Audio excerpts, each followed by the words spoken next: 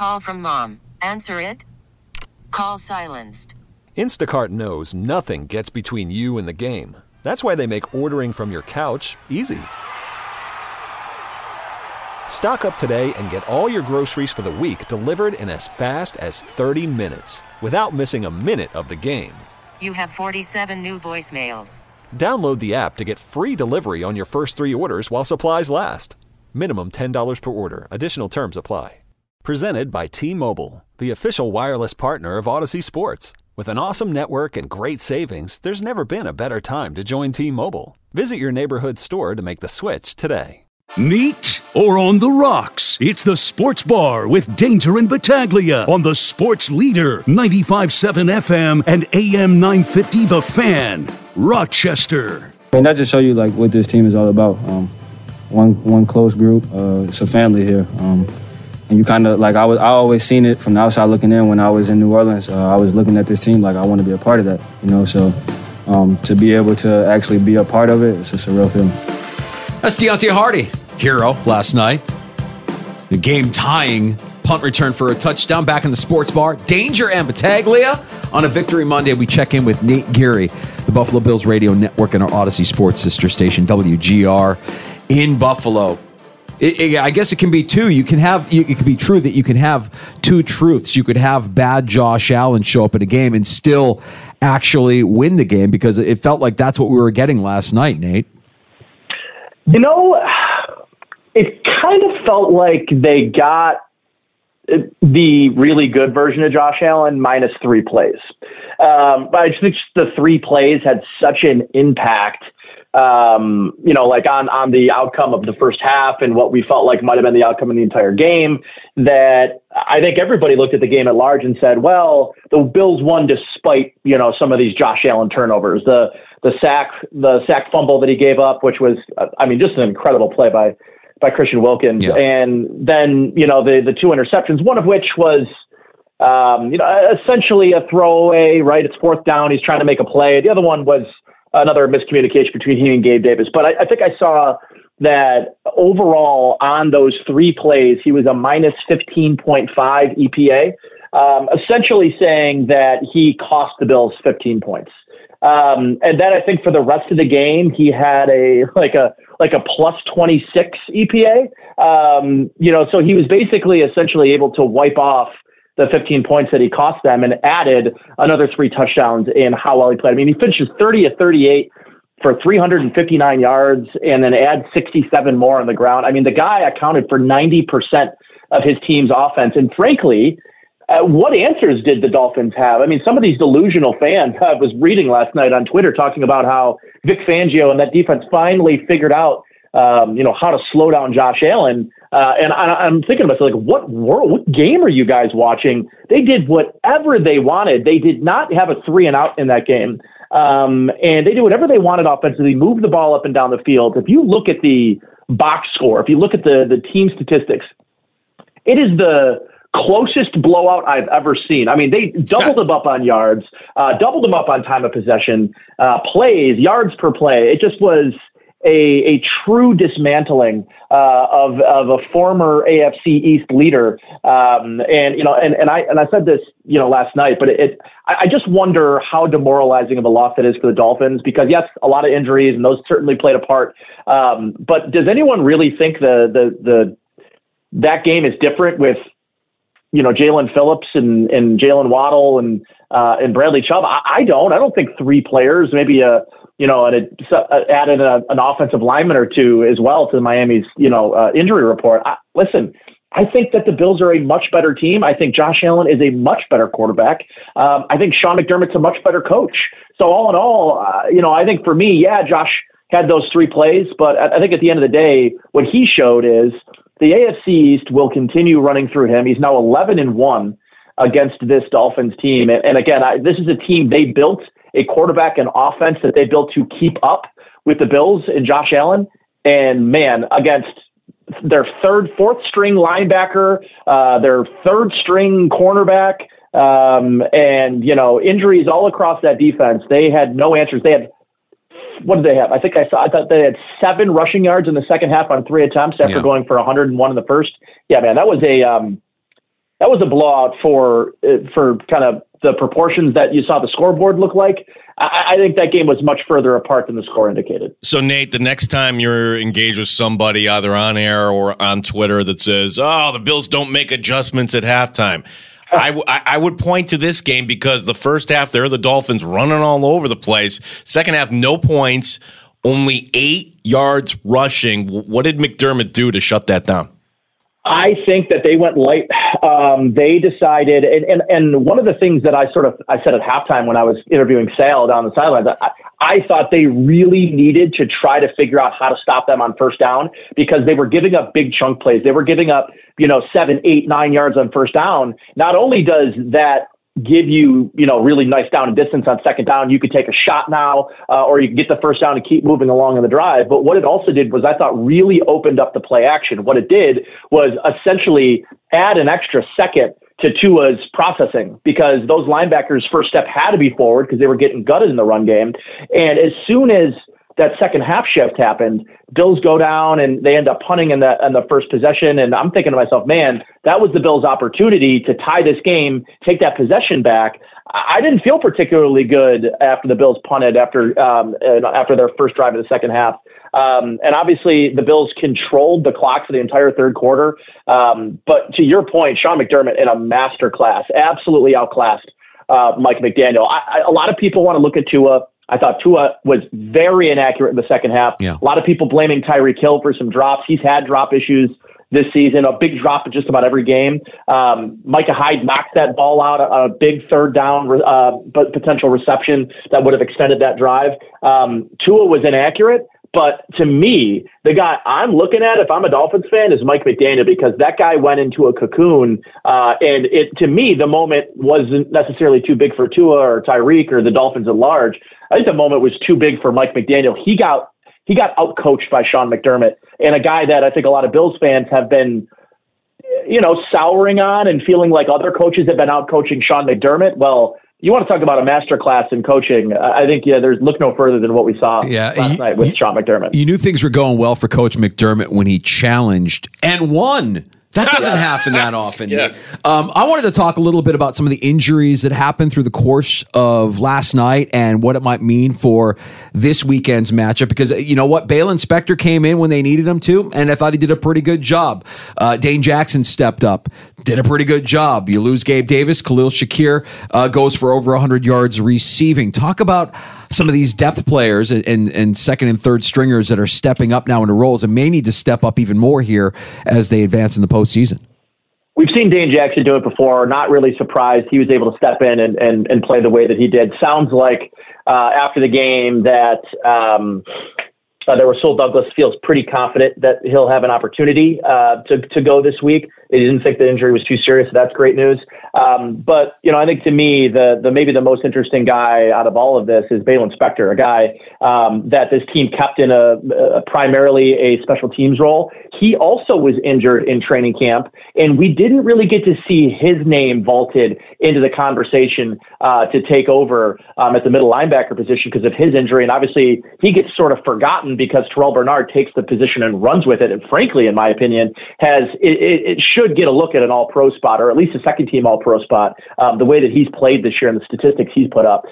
His play didn't miss a beat from Terrell Dotson, who, had his own, issues this year. But when he came in for Matt Milano, I thought that, and PFF would agree, he played really, really well, really fit into a role nicely in this defense. So for me, the surprise was how well Balen Spector came in and how little that loss affected them. I thought that really was telling. But yeah, listen, to me, Khalil Shakir is the number 3 option in the passing game right now behind Diggs and Kincaid, and the numbers bear that out. But to me, he is this team's big play guy. He's this team's big play threat. He is the fastest receiver they have on the roster, sub 4.5 guy.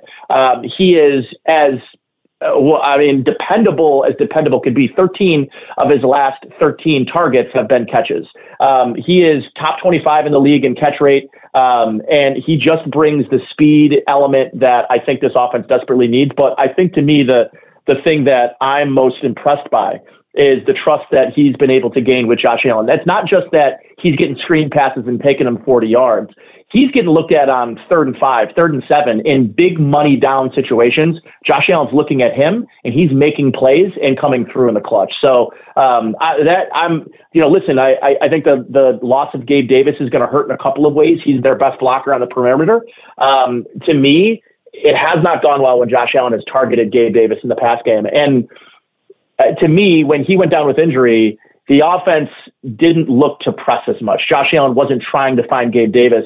He was spreading the ball out. I thought they did a good job getting the ball to Stephon Diggs. I thought Kincaid had his best game by far as a pro. Listen, the loss of Gabe Davis will certainly hurt, but I think they're in a good position to overcome that with Sherfield, who I thought played well too, and maybe we'll get to see a little more Deontay Hardy. He's earned that. But Khalil Shakir has been really a remarkable story this year, a guy that started the year playing like 12% of the snaps and is now basically the second highest snap count guy in this offense. It's been a real remarkable shift for him. This episode is brought to you by Progressive Insurance. Whether you love true crime or comedy, celebrity interviews or news, you call the shots on what's in your podcast queue. And guess what? Now you can call them on your auto insurance too with the Name Your Price tool from Progressive. It works just the way it sounds. You tell Progressive how much you want to pay for car insurance, and they'll show you coverage options that fit your budget. Get your quote today at Progressive.com to join the over 28 million drivers who trust Progressive. Progressive Casualty Insurance Company and Affiliates. Price and coverage match limited by state law. Call from mom. Answer it. Call silenced. Instacart knows nothing gets between you and the game. That's why they make ordering from your couch easy. Stock up today and get all your groceries for the week delivered in as fast as 30 minutes without missing a minute of the game. You have 47 new voicemails. Download the app to get free delivery on your first 3 orders while supplies last. Minimum $10 per order. Additional terms apply. Okay, picture this.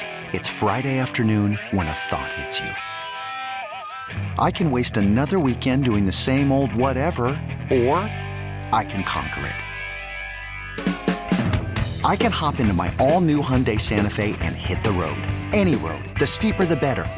Because my all-new Santa Fe is available with H-Track all-wheel drive, so I can hit the trail without a worry in the world. Heck, with 3 rows and best-in-class rear cargo space, I can pack the whole family in with all our gear. We've got available dual wireless charging for our phones, so we'll never lose touch with civilization, and we won't lose touch with the primordial power of Mother Earth. So which is it? Waste the weekend or do something a little more epic? And conquer it in the all-new Hyundai Santa Fe. Visit HyundaiUSA.com or call 562-314-4603 for more details. Hyundai, there's joy in every journey.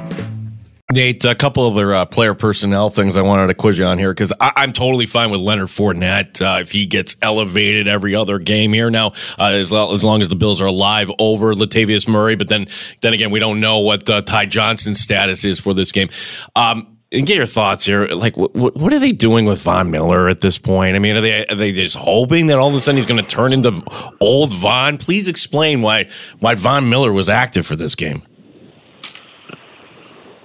I don't think you want him going 2 weeks without playing football. I think that they still want to rely on him. I think he played 29 snaps yesterday, or it was either 29 snaps or 29% of the snaps defensively yesterday. I am of the mind that he is not one of the top 7, one of the top 5 guys at his position right now. I think that Jack Lawson, AJ Epinesa, Gregory Rousseau,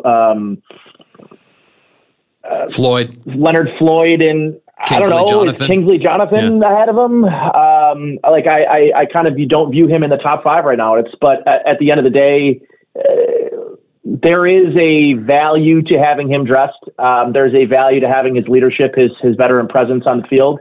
But I'm not sure where the value lies with him actually being on the field, because he does not. He's not pressing the pocket. He's not pressing the edge. Doesn't look like he really trusts his leg. I saw him walking. I think Dan Fates had a video of him walking onto the field in pregame, and there was a notable limp in his gait. He does not look healthy to me. I think that's one of the only explanations I have for a guy who was so potent a calendar year ago. to being a guy right now that looks like a shell of himself. To me, he's either A, not trusting it, or B, has not fully recovered, and he's 35 years old. It wouldn't surprise me if this is a more of like an 18-month injury than a true 9 to 12-month injury. So what you're going to get moving forward, it's hard to tell. But right now, I'm having a hard time selling you on why he should be out in the field come Sunday at 1 o'clock. Nate, so much has been made over the course of the last few weeks about Stefon Diggs, lack of production, lack of usage. Nice little bounce back game, 87 yards, 8 targets, catching 7. What have your eyes seen specifically with Diggs here over the course of the last month and a half that led to all the talk that we had last week of his usage and his decline in production? Is it just a matter of Allen really truly taking what the defense is giving him and not having that separation from Stefon Diggs? I think a lot of it had to do with snap count. He was only getting about 60%, 70% of the plays over the last couple of weeks. I think that was calculated. I think the offense and himself and the coaching staff agreed that keeping him as fresh and as ready to go for this stretch, this game, and obviously into the playoffs was most important. But I think we're having a very different conversation if Josh Allen hits 3 open balls down the field, accumulating to 200 and something yards and 3 touchdowns to Stefon Diggs. 3 of the last 4 weeks, they have schemed him, or he cooked Jalen Ramsey, cooked him last night, and Josh missed him. And I think that's been sort of the story here is if he's got another 200 yards and 3 touchdowns over the last 4 weeks, is anyone even having this conversation? I would beg that no, that's not the case, that no one is talking about it. So I think there's something to be said about, what the reasons are behind him not playing as much, him taking himself out of the game with the frequency that he has over the last couple of weeks. But I still think there's no denying he's the most important piece of this offense. He's the thing that makes this thing run. And I think there's no coincidence that how successful they were in the pass game, that he played one of his highest snap counts of the year at 88% last night. And he was uncoverable at times and still has that after the catch burst that, has been so patented over the course of his career. I just think Josh has got to do a little bit better job putting more air on some of these balls. He obviously hits that one down the left sidelines that set them up, and then they get the touchdown to Sherfield 2 plays later. But I think for me, Josh has got to sort of get back to some of the things that he worked on with Jordan Palmer 2 years ago when his deep ball rate went through the roof. He's been throwing those on more frozen ropes on less trajectory, and he's been heavy-handed on his last 3 attempts to Diggs down the field. So I do think that, of course, I think you want to see them continue feeding Diggs and feeding him more. I don't think you're going to see that problem over the next couple of weeks, hopefully the next couple of weeks, but definitely not next week against the Pittsburgh Steelers. So we look ahead to the Steelers here, Nate, and here will be my number one concern. It's actually the weather, in case again, we don't know. We're so far out, but if we get one of those weather type games and weird things can happen, but what other things would concern you about the Steelers where, okay, yeah, you're going to see Mason Rudolph, but it is a team that somehow, some way finds ways to win ugly games?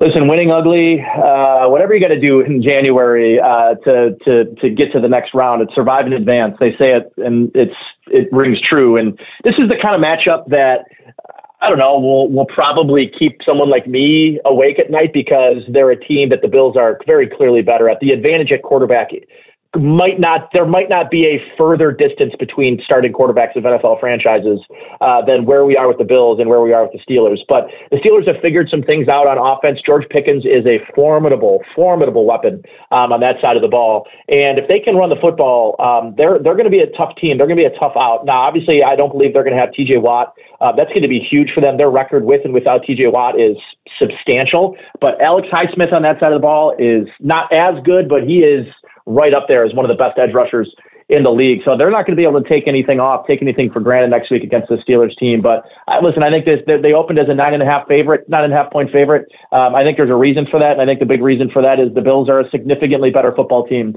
than the Pittsburgh Steelers, who sort of backdoored their way, beating the backups of a Baltimore Ravens team, which, by the way, they beat by, 10 points or whatever it was, 7 points.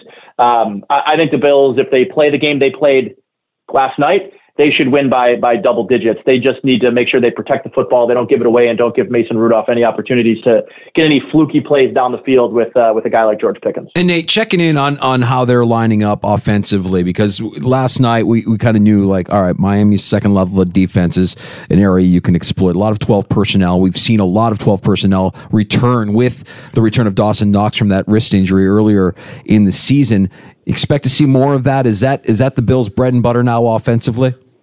I do. I think so, because of the way the teams are defending them.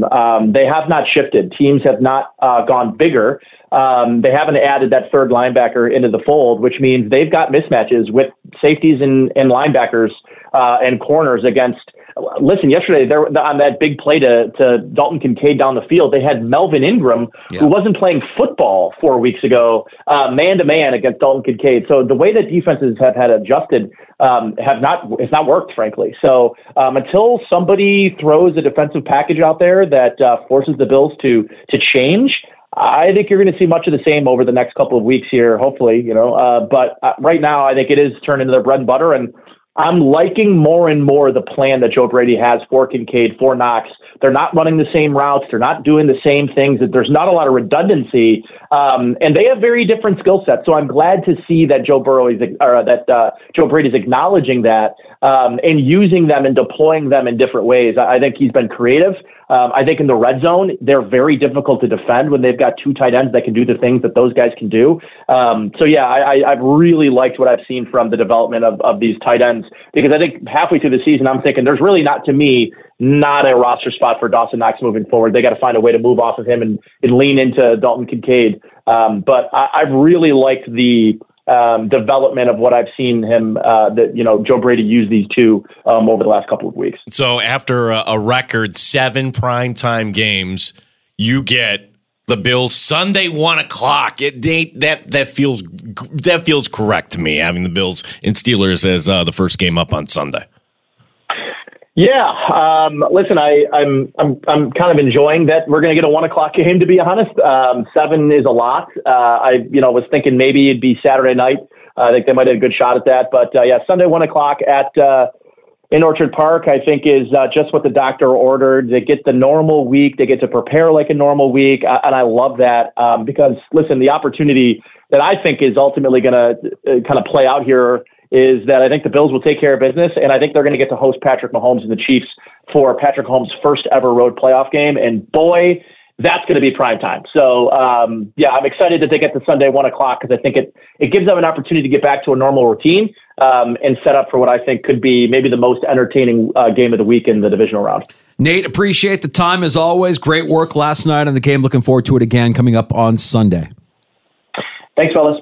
Got it. Nate Gary, Buffalo Bills Radio Network, Odyssey Sports sister station WGR in Buffalo, and sharing some time with us here in the sports bar talking about last night's win. Yeah, this is a fun fact because the 2020 game, fans weren't there. Okay, so the last time the Chiefs were in Buffalo, the year with fans in the stands, 2014. Jeez. You want to take a guess who started at quarterback that day for Buffalo?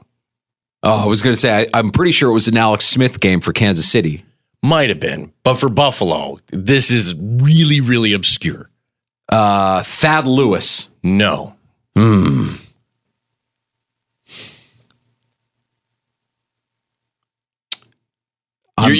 on the right track, though. I know. I'm trying to rack my brain about the spares that were being trotted out there those years.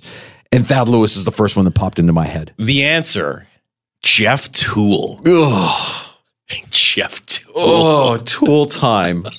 How could I forget Toole time? E.J. Manuel hurt at that point. Ugh. And so the Bills had to turn to an undrafted rookie, Jeff Toole. Oh, yeah. Ugh. I mean, us complaining about 3 Josh Allen turnovers.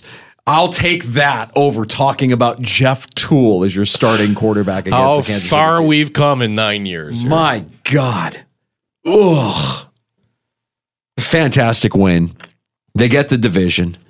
And now, look, they're not going to talk about looking past the Pittsburgh Steelers, but talking about Kansas City potentially having to come to Orchard Park in the divisional round. So that's why you actually have to pull for the Chiefs. I look, if I had to ask you, okay, so there's 3 possible opponents. Again, I'm getting ahead of ourselves. Fine. The Chiefs, the Texans, the Browns. Which one do you think would present the best opportunity for a Bills win? I do think it's the Chiefs. I think so too.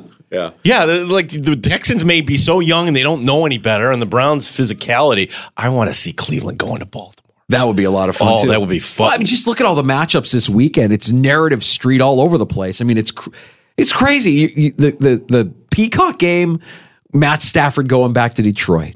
Fantastic. Mike McCarthy coaching against his former team. Love that.